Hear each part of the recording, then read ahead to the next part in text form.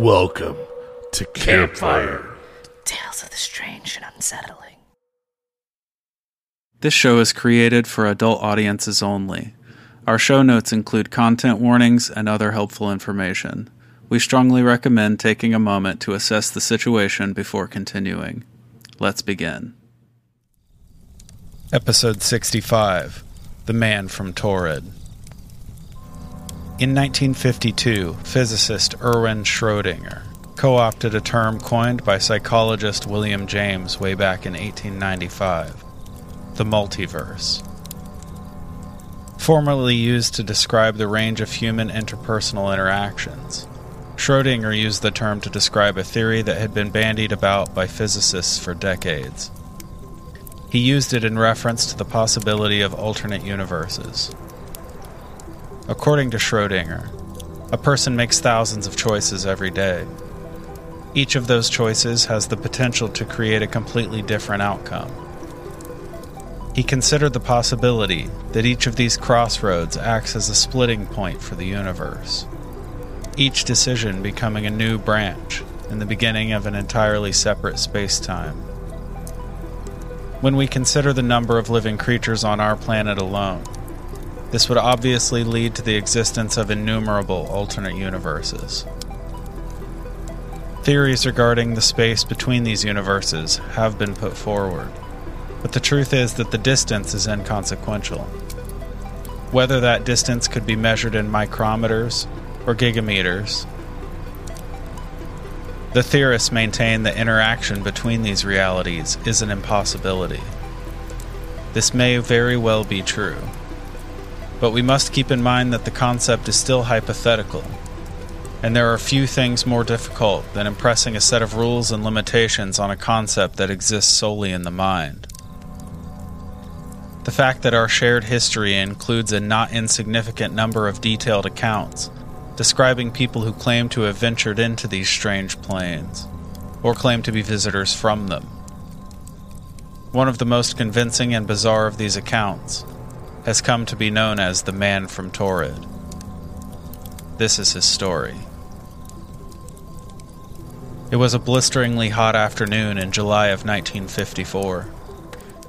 A seemingly unremarkable passenger airliner arrives at Haneda Airport, Tokyo, Japan. The plane's passengers, mostly Japanese citizens returning from summer vacations, disembarked and began to file into the luggage claim area. Among those native to this place were several European and American businessmen. After claiming their luggage, it was a rush through to customs. Standard fare for airport employees. Just another of dozens of incoming flights that would be monitored and processed that day. That is, until one passenger proved to be the exception to the otherwise routine afternoon. A thin and impeccably dressed European man, bearded, carried his luggage and a brown leather briefcase as he approached the desk near the front of customs. While French was his first language, he spoke several, including Japanese. He calmly explained that he was only visiting Tokyo briefly for a rather rushed business meeting. This all seemed normal enough. His dress and demeanor made it obvious that he was no tourist, and they proceeded as normal. But things took a peculiar turn when he produced his passport for inspection.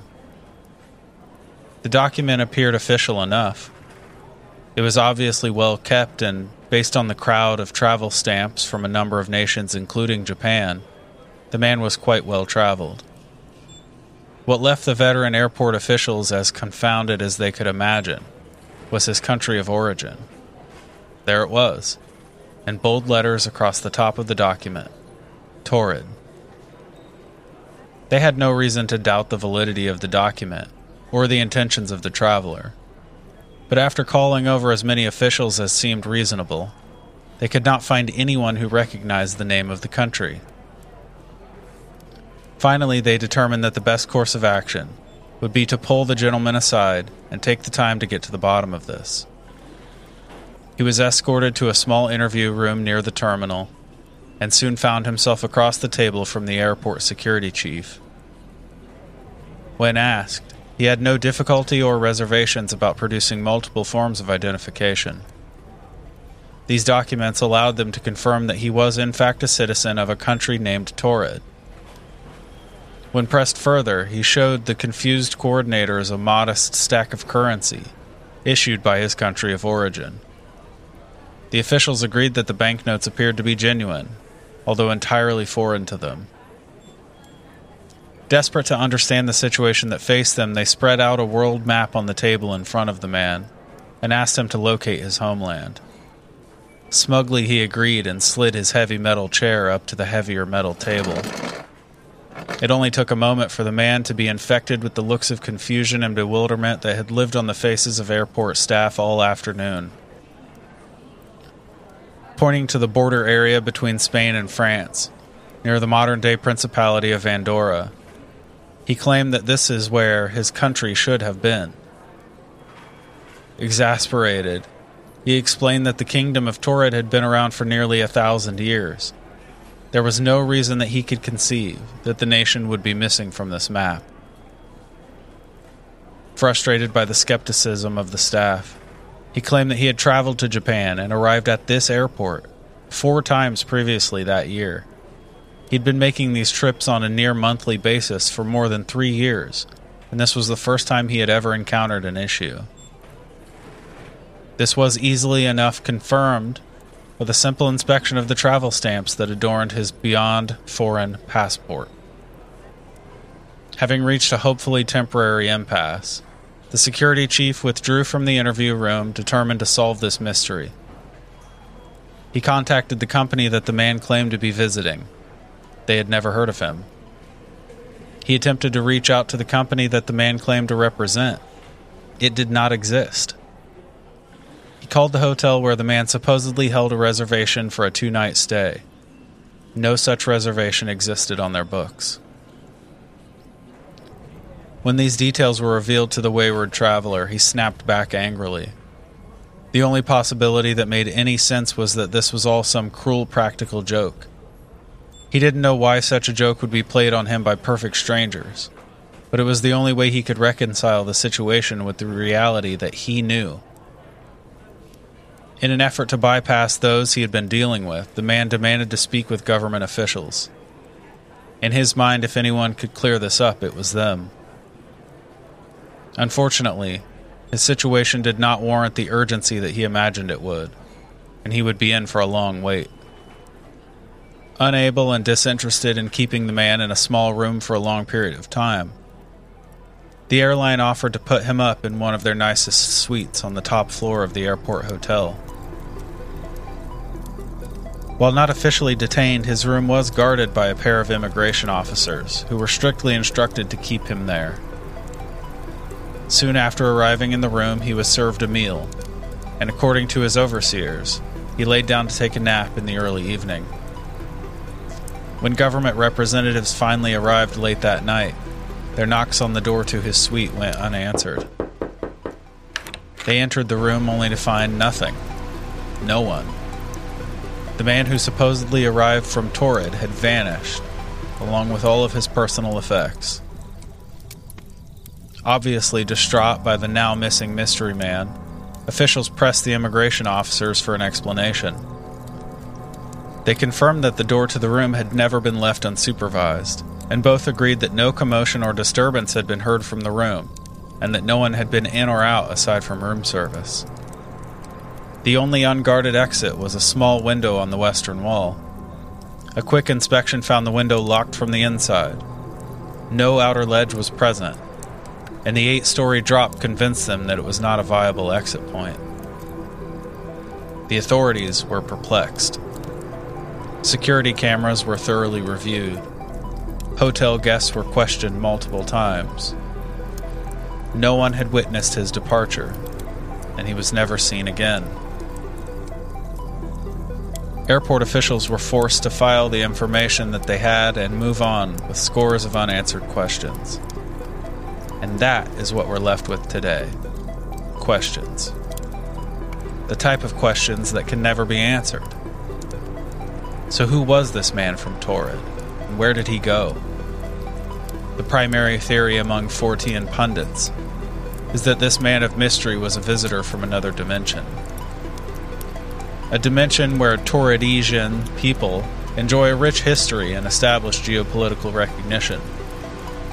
If this is the case, we can imagine that at some point during his monthly flight from Torrid to Japan, he made the scientifically inconceivable jump from one universe to another while remaining oblivious.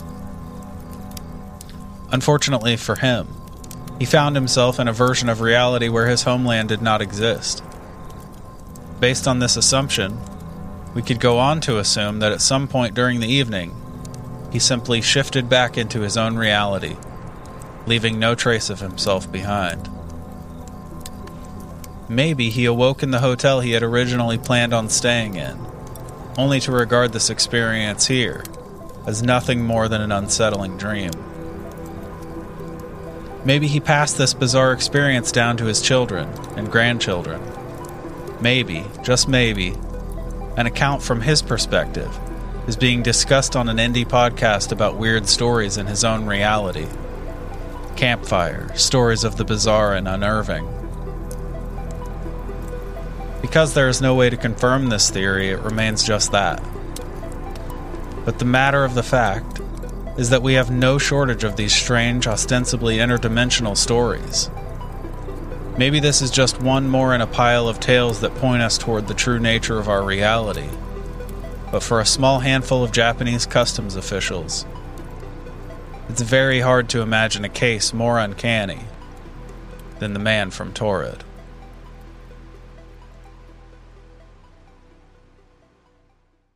Welcome, campers, to Campfire Tales of the Strange and Unsettling. We're your hosts. I'm Ryan. And I'm Jordan. And now the debrief. All right. So, coming in hot. You know, I aim to please, so. That's all right. I was actually really excited about this episode. I find myself, going down rabbit holes all the time, especially when it comes to alternate and parallel dimensions and, other worlds and things like that.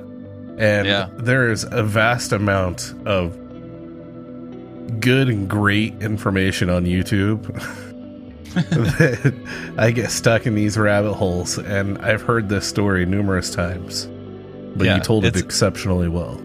Thank you.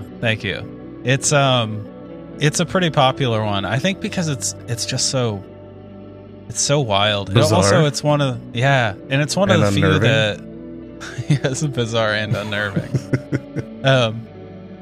No, but it's one of the few that I've heard that's sort of surrounded by official characters. Yeah, you know what true. I mean? Like it happened in under the monitoring of some form of official. Usually, they're like first-hand accounts. Yeah, I mean, he's even had like security guys firmly planted in front of the hotel doors, and right. Yeah. And there are definitely some questions about the validity of this story. I won't pretend there aren't. Yeah, of course, just with anything like this. Yeah, but people love it for a reason, right? Whether it's real or not, it's a thinker, which I really enjoy. Mm-hmm. It makes you really consider the possibility.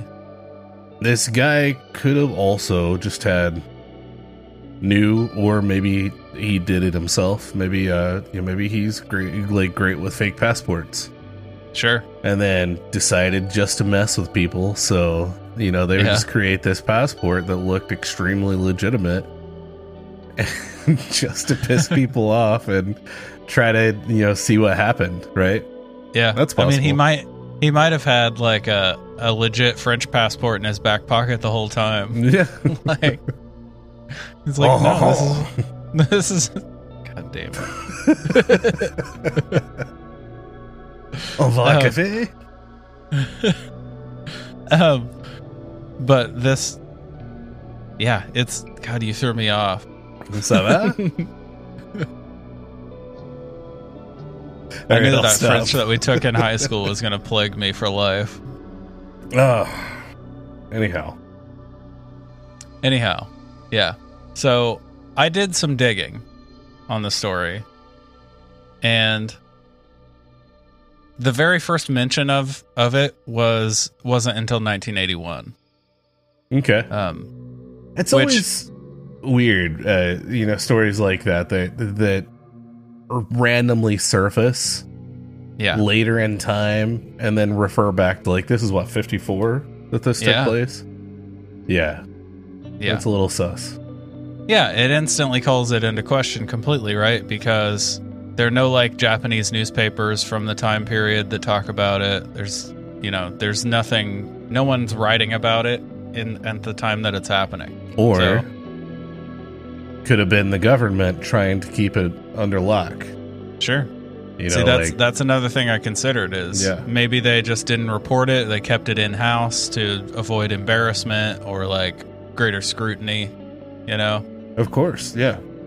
Yeah. I mean, that could definitely explain it, and then no one really, like, leaked it out to anyone for quite a while, right?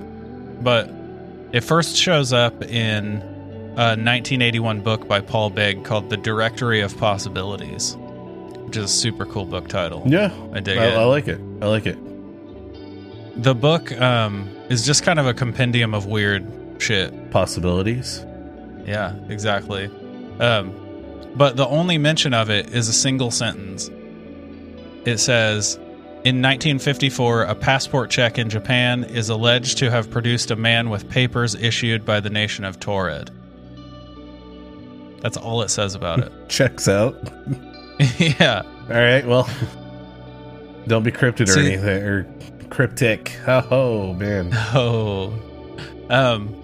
But that's one of the weirdest things is that it kind of, without warning, goes from this one sentence explanation. Because he doesn't talk about in the book, he doesn't source where the information comes from, he doesn't... It's just this sentence sitting there. Okay. And then no one writes about it again that I could find until 2012. And then... Yeah. I mean, that's a pretty lengthy... Yeah. That's another 30-year gap. Yeah. Yeah. So, in 2012, the story has, out of nowhere, become this full-length narrative. And it's in an article written by Terrence Aim on the website before it's news. And I actually had to use the Wayback Machine to find the page. Oh, yeah? Yeah. Damn. Yeah. So the article has like the way longer version. It's the details we're all used to hearing now when people talk about it. But the problem is there's no indication of where these details came from. See, that's really odd. And it could have been that somebody like that author that originally had it in that book of possibilities or whatever, that he wrote this being a thing and decided not to elaborate or anything, and then 30 years later somebody happens to stumble upon that and then creates like some almost like narrative out of it, basically, like, you know, in a sense, just uses the sentence as a writing prompt. Exactly. Yeah. I mean, that could definitely be the case.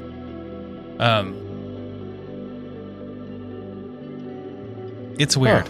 It's weird because there's kind of no chain of custody for the story, right? Like yeah, I wish that there was, you know, that, because again, this has been talked about a ton, you know, especially now. Like, this is a very popular story. Yeah. But the fact that, like, there seems to be no real origin Yep. outside of just mentioned in a random book of possibilities and then, you know, like touched upon later. Like, yeah, it seems kind of out of the ordinary, but also seems like it might be more fictional than not. Yeah. Unfortunately. Yeah. See, what it reminded me of immediately when I realized that this was the case, and I might be wrong. I mean, if anyone listening has like an earlier source that I wasn't able to find, please let me know, because I spent like, you know, a week and a half digging every night, and this is all I could. These are the conclusions I reached. Right. Yeah. What it reminded me of was Polybius. See, that was my first initial thought too. I was gonna say something about that too, because the whole Polybius story like randomly showed up in like a gaming magazine. Yeah, referencing some story from the 80s. Right, and you know, like there was no. It was like talking about all these like weird, you know, like random games that came out like years before that. And then it just lists that game in the 80s and with no information, no backstory other than the publisher. Yep. Which turned out also to be fictional. Right, exactly. Right? The publisher. Yeah. So that's the thing, is I love this story whether it's fiction or not. See, yeah, but knowing that, like, almost it's upsetting. You know, because I do like the idea of this, and I love the idea of, you know, parallel dimensions, other dimensions, multiple worlds, whatever, like however you want to refer to it, doesn't matter. Like I love this whole like rift slip and time slips and stuff like that seems to happen a lot with this. Oh yeah, they're super fun. And I want this one to be one of those, because that would be, I mean, it's such a unique story, and having like all the information, like this passport, you know, like that he's able to provide that shows like his home country and whatever else, like just really cool. You know, that's what I want. I want that to continue to be a thing. I don't want to think about it just being this like nonsense thing that was just, I also find it weird that person would even say something about it, and unless they were just like, what can I say that would be a strange possibility? There we go.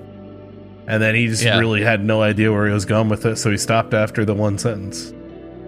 I mean, a lot of the entries in the book are like that. They're just like, it's almost like someone journaling odd things they've heard about, right? It's like short write-ups on these just weird ideas. Okay.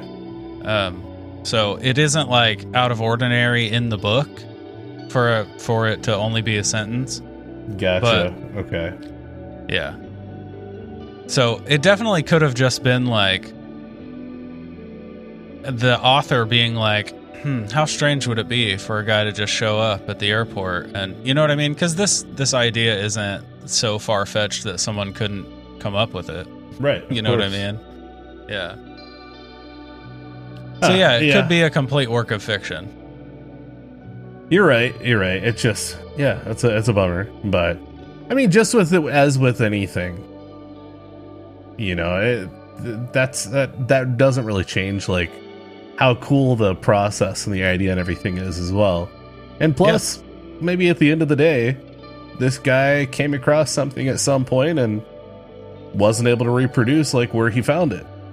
Yeah, absolutely. I mean, you can't completely rule that out. We don't know him. We don't know what he experienced. And honestly, he could have had like a full, 5-page journal entry on it and decided to make it mysterious in the book. And he could have like passed that journal down to a son, and then the guy who writes the article is a college roommate with a son and sees the journal and reads it. And you know what I mean? Like, not all sources are published. Right. Yeah, that's true. So, okay. Yeah. Cool. It's, I don't want to rule it out completely, but on its face, I understand why people are skeptical of this one. Yeah, no, For sure. I mean, I get it. I get it for sure. But I still like the story. I think it's very unique. Yeah, absolutely.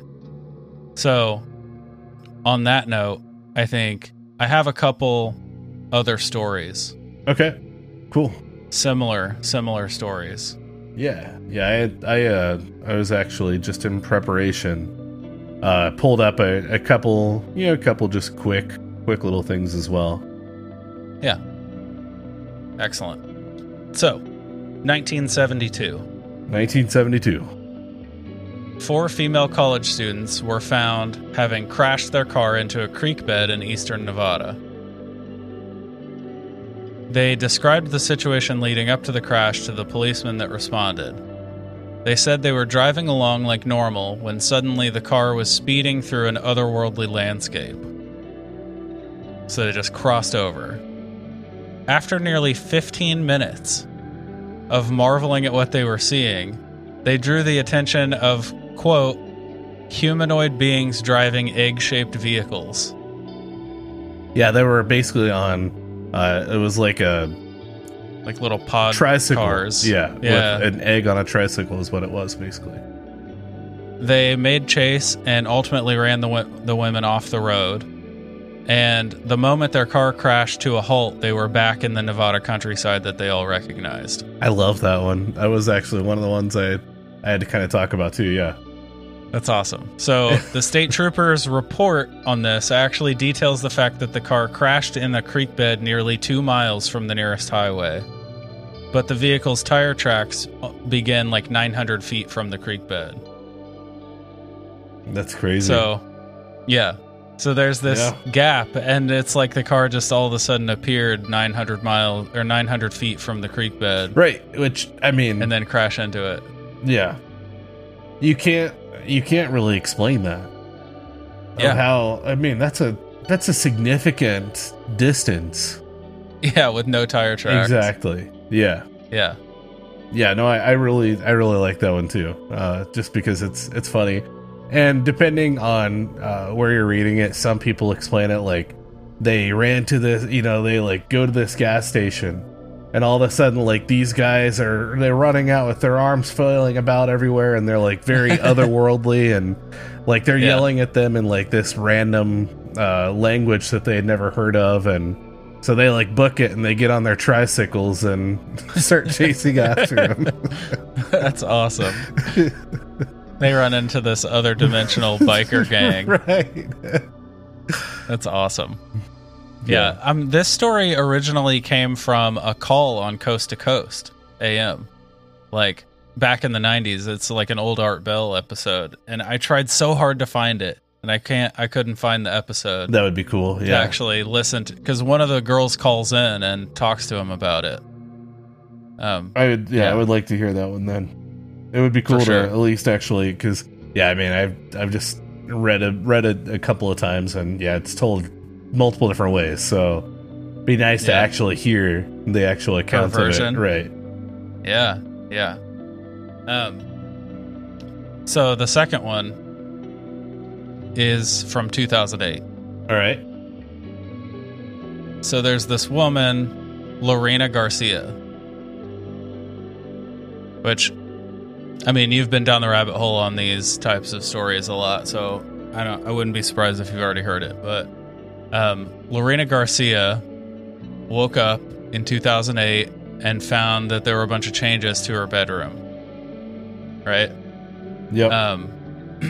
Different bed sheets, furniture was rearranged. She was wearing different pajamas than she remembered. Getting ready to say that, yeah. Mm-hmm. Yeah. And then it got even weirder. She goes to work, and she doesn't recognize any of her coworkers. The department where she had worked for 20 years was in a different location inside the building than she remembered it being. She had been a regional manager with her company for 15 years, and when she arrived, she found that her nameplate listed her as a sectional manager, which was a title she had never even heard of. Then after work, she goes home and finds that her live-in partner was a boyfriend that she remembered breaking up with nearly 5 years before. Yeah. Now, the craziest thing about this story is that she claims that she's been stuck in this reality, a reality she doesn't belong in, ever since. Like, to this day. You know, yeah, I don't know how to really combat that, or, you know, like, because I remember watching there's this movie, it's actually phenomenal, that goes, and then, like, this group of, like, scientists, they're trying to prove that alternate and, like, parallel dimensions are an actual thing, and they end up, like, creating this rift, and then people from the other dimension end up coming through, because they're like, they found out what's happening, and so they're like taking over the lives of these people and then killing them off, like, you know.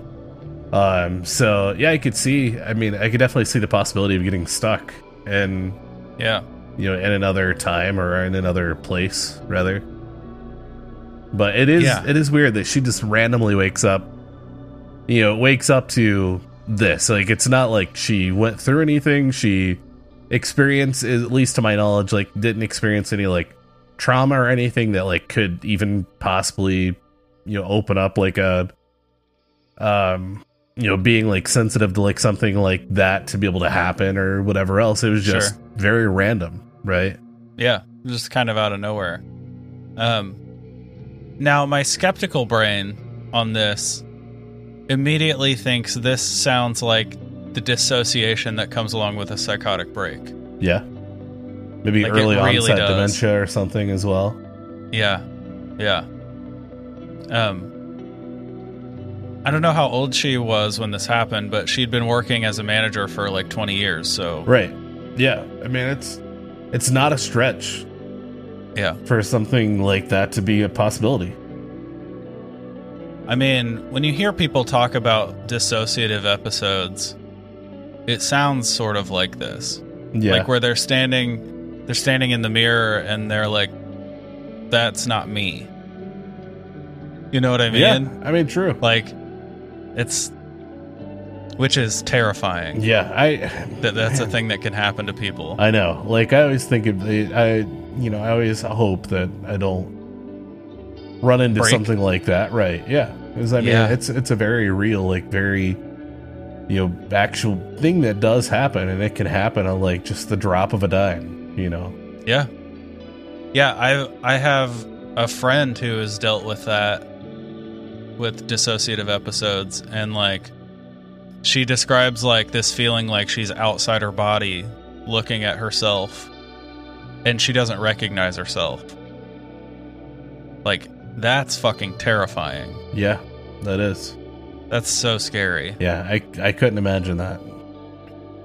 That's like, imagine people are dealing with stuff like that and then they have to, like, worry about getting to work on time. I was gonna say, then they're worrying about their also day-to-day things as well. So yeah, having these full-blown existential crises in the morning and then having to remember to, like, pick up milk on the way home. Right. Like, my God. You know, pick your kid up from school or whatever else. Yeah, like, it's a lot to put on a single person. Yes, it definitely is. Yeah. But that's kind of how this story feels to me. Yeah, I get that for sure. This woman definitely could have lost it. Mm-hmm. And I mean, she could honestly believe that she's in the wrong reality. Yeah. You know what I mean? That doesn't necessarily mean that's the case physically, but to her, what's the difference? Right, exactly. Yeah, I mean, that could be what she's experiencing, but at the same time, like, it's all real for her. Yeah, absolutely. Did you have some stories, or did I steal both of them? No, I mean, I have a couple others that I can quickly go over. Yeah, I want to hear some. Yeah, I mean, they're just kind of short and sweet. So, all right. I know I'm going to butcher the name of this. So there's a cabin in Marcoassi Stone Forest. All right. Okay. So the story goes, one day a woman and her friends were camping at a site near this mysterious forest when they heard music coming from a small stone cabin that was lit up by torches. They claimed to see people wearing 17th century fashion dancing inside. And this particular woman was so drawn to it that she ran over and immediately tried to walk inside. Before she could get fully inside, a friend pulled her away, and half of her body immediately became paralyzed. It was the half that had entered the cabin. Yeah. So some believe that the woman partially entered a dimensional gateway, and when she was pulled out, she experienced a shift that threw off her nervous system, resulting in a partial paralyzation. That's crazy. Yeah, I mean, just kind of, like I said, short and sweet. Yeah. But also really, really strange. The, like, time slip element to that is fascinating. Right. That, like, I don't know, those are my favorite, those time slip stories. Oh, I love that too. Mm-hmm. Yeah. When I interviewed Christina from the Crescent Hare, she did one of our fireside chats, and she talked about an experience that she had with Men in Black. And there's a time slip element to her story where, you know, she goes into this store. She's out shopping. She goes into this store and it's super busy. The parking lot is like packed. She goes into the store. It's filled with people. When she leaves the store is still filled with people. But when she walks out the door, the parking lot is completely empty. Except for her car and this other car at the end of the parking lot. Yeah. Which is where she sees these, you know, what are ostensibly Men in Black. Men in Black, right. Yeah. And like, the drive home, she stays in this, like what she believes is or what we concluded after discussing it was a time slip. She stays in this for like a 10-minute drive home. Oh, wow. There are almost no cars on the road. Yeah. And it's like 2:00 in the afternoon in a major American city. No cars on the road. And yeah, that's bizarre. Yeah. I mean, that sort of thing would be terrifying. Yeah. Because not only is this, you know, I guess you're caught off guard by what's happening. But like also just that feeling of being so alone and like, yeah, no one or anything nearby to even, you know, seek out as like, you know, for safety or whatever. Yeah, there's like a helplessness. Exactly. Right? Yeah, you feel like you're completely helpless.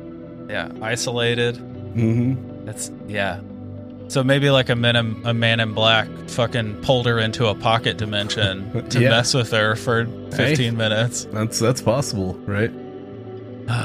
Weird. Let's see. So I have another one. So basically just about this guy. So this random guy pops up in this village where he was basically picked up and questioned by authorities. The only comprehensible language he spoke was a broken variation of German, but he said his name was Jafar Varen. We'll just call it like that. Okay. He claimed to also come from a part of the world known as Sakria. He conveyed that he was searching for his long-lost brother, whom he had been separated from during a shipwreck. While he had geographical information regarding his home planet, such as 5 compartments known as Sakria, Aflar, Aslar, Oslar, and Uplar, he couldn't trace his route on shore. And he would end up living in Berlin, where he was a topic of discussion amongst the scientific and simply curious communities. But so I guess, I don't know, like, if this is like alternate dimension-ish, because he also kind of claims to come from a planet that has like these areas. But but from my understanding, it's more of like a similar to Germany area. Yeah. So who knows? What was his country called? Sakria. Yeah. I wonder if they were allies with Torrid. They might have been. All right, Dude, I have Go. I have one more to Yeah. quickly go over. So, Yeah, in let's hear it. 1986, there was a man named Pedro Olivia Ramirez. He was driving from Seville to a town called Alcalá de Guadalajara. Fucking nailed it.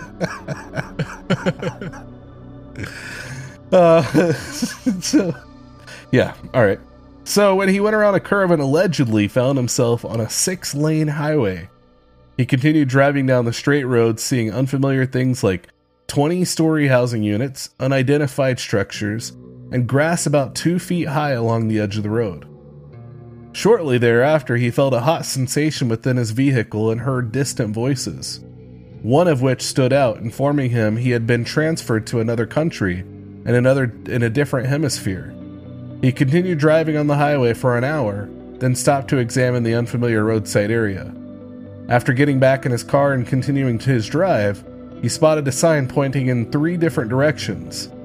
One was labeled Malaga, the other was Sevilla, and the last was Alcabala. Pedro took the Sevilla detour.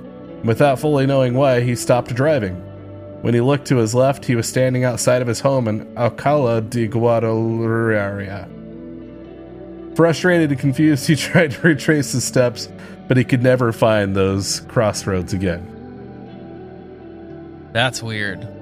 Yeah. See, like this one's interesting because it kind of goes into detail about the sensations he felt Right. during Yeah. what could be considered the transition, right? But like heat, either that or and he just hears that, a voice. that kind of weird confusion where you get a little hot and whatever. Yeah. So that's the thing too. But yeah, that one's pretty cool. These stories are, the internet is filled with these stories, which to me that says something. Like, obviously we cover a lot of things that are, they're questionable, right? Of course. Yeah. That's what we do here. But like the ones that are just become ubiquitous, just everyone is talking about them. The stories are everywhere. There has to be something to that. Yeah. I agree. I mean, it's for it being such a such a common topic, or such a widely talked about topic, that a lot of these stories surface, and people claim to see these things or end up in these places and not have any recollection of where they're at or how they got there or whatever else. I mean, they're everywhere. So for that to be such a common thing and so widespread, like it makes it like very difficult to argue with the possibility, right? Yeah, absolutely. And I think like over the last few years, the version of this, or maybe not version, but the concept related to this that's become the most talked about is the Mandela effect. Right? Which relies on the idea that there are multiple dimensions, multiple timelines, going back to Schrodinger's point of, every decision causing a new branch of reality, right? Yeah.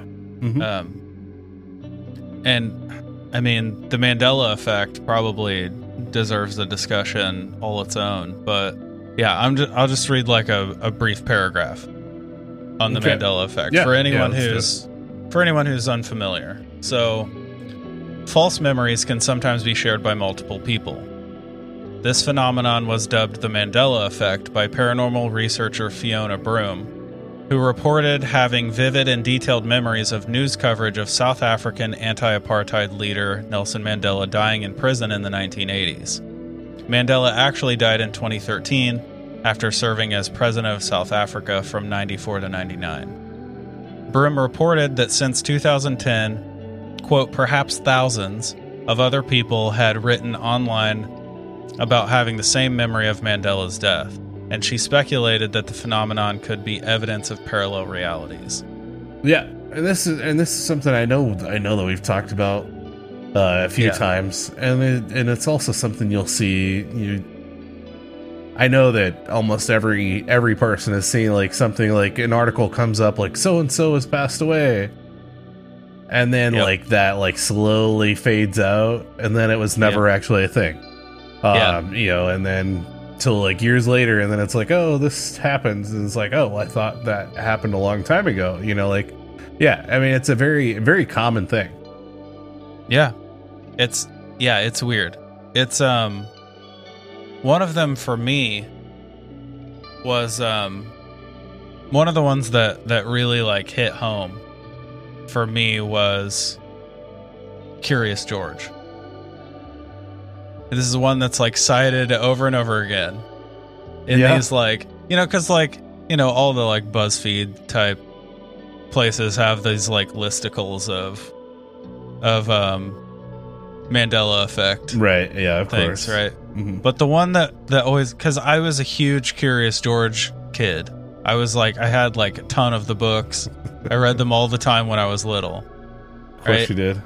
And I have very specific memories of pages of Curious George hanging from the tree by his tail. But he never had a tail. He never had a tail. That doesn't compute for me.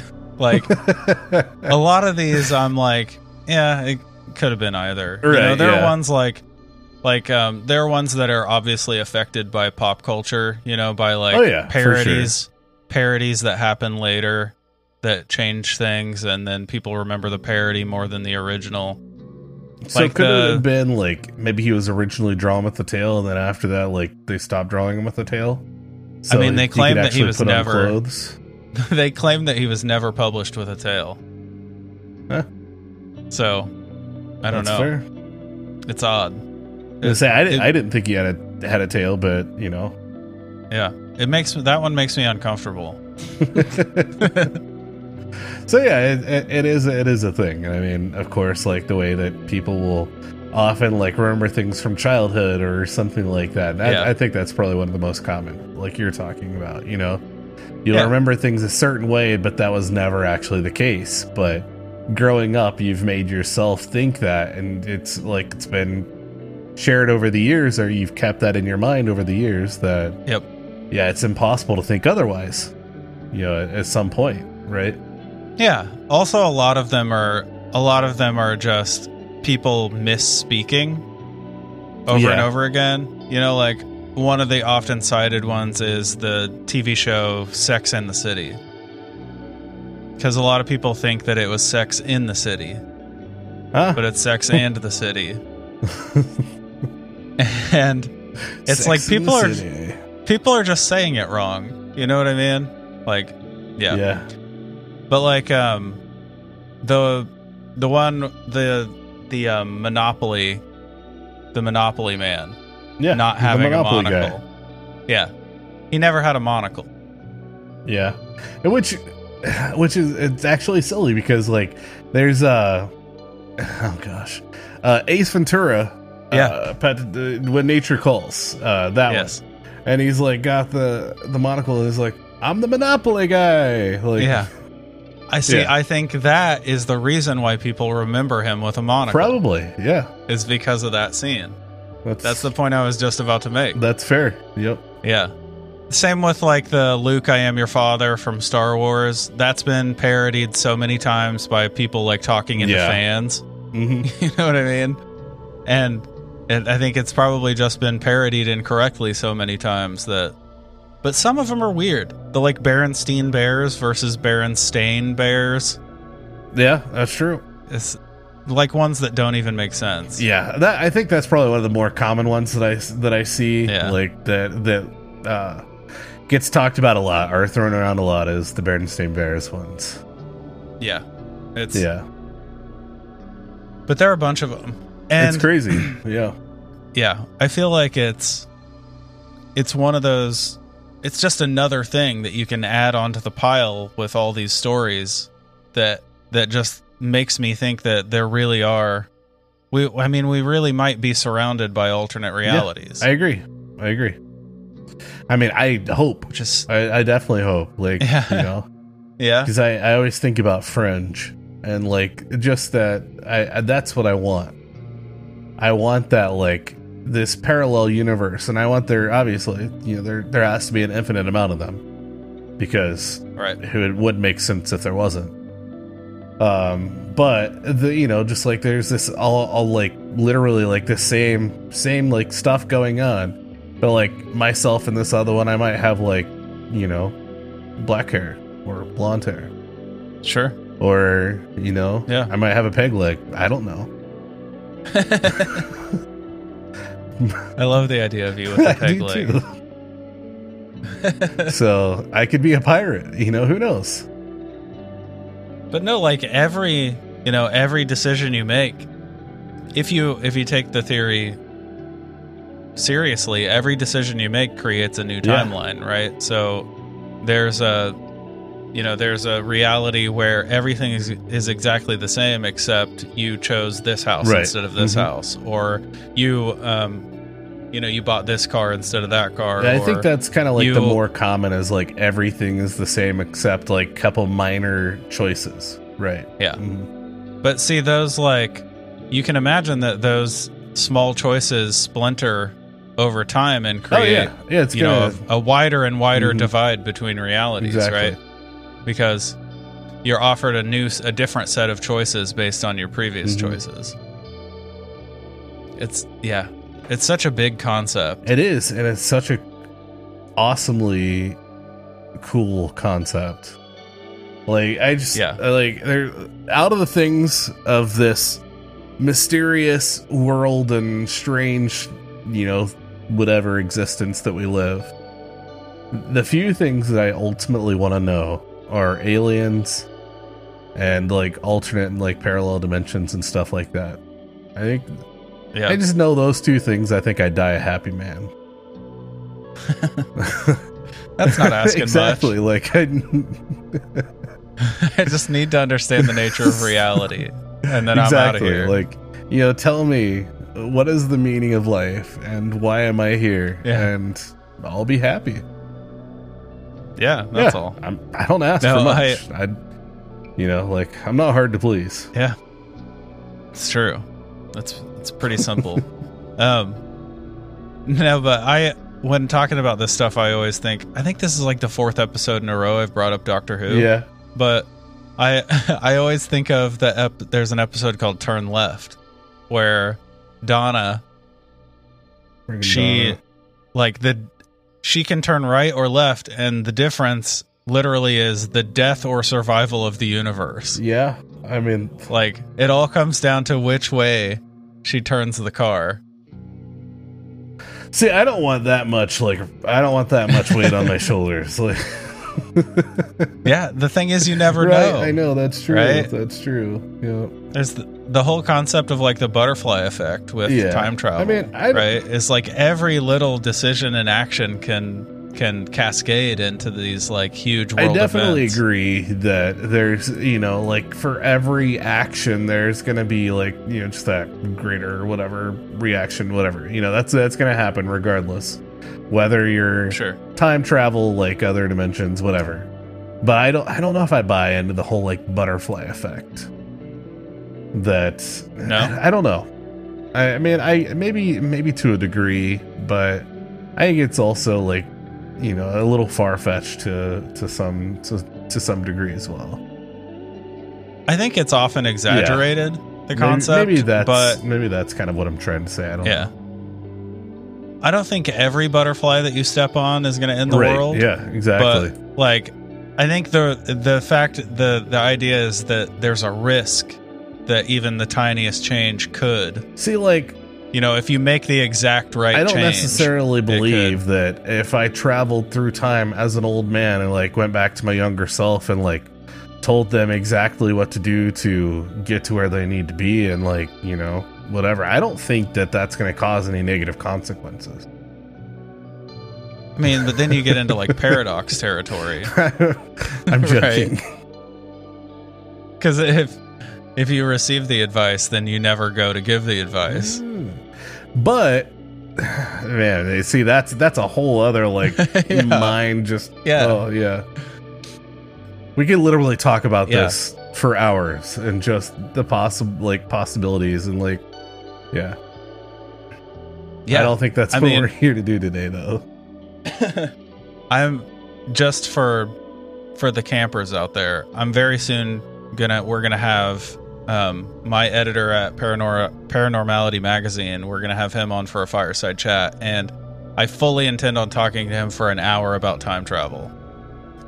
So, because he's super into it. I was gonna say, has he traveled through time? No, but he's obsessed with it. Yeah. So that's awesome. That's gonna be fun. Yeah.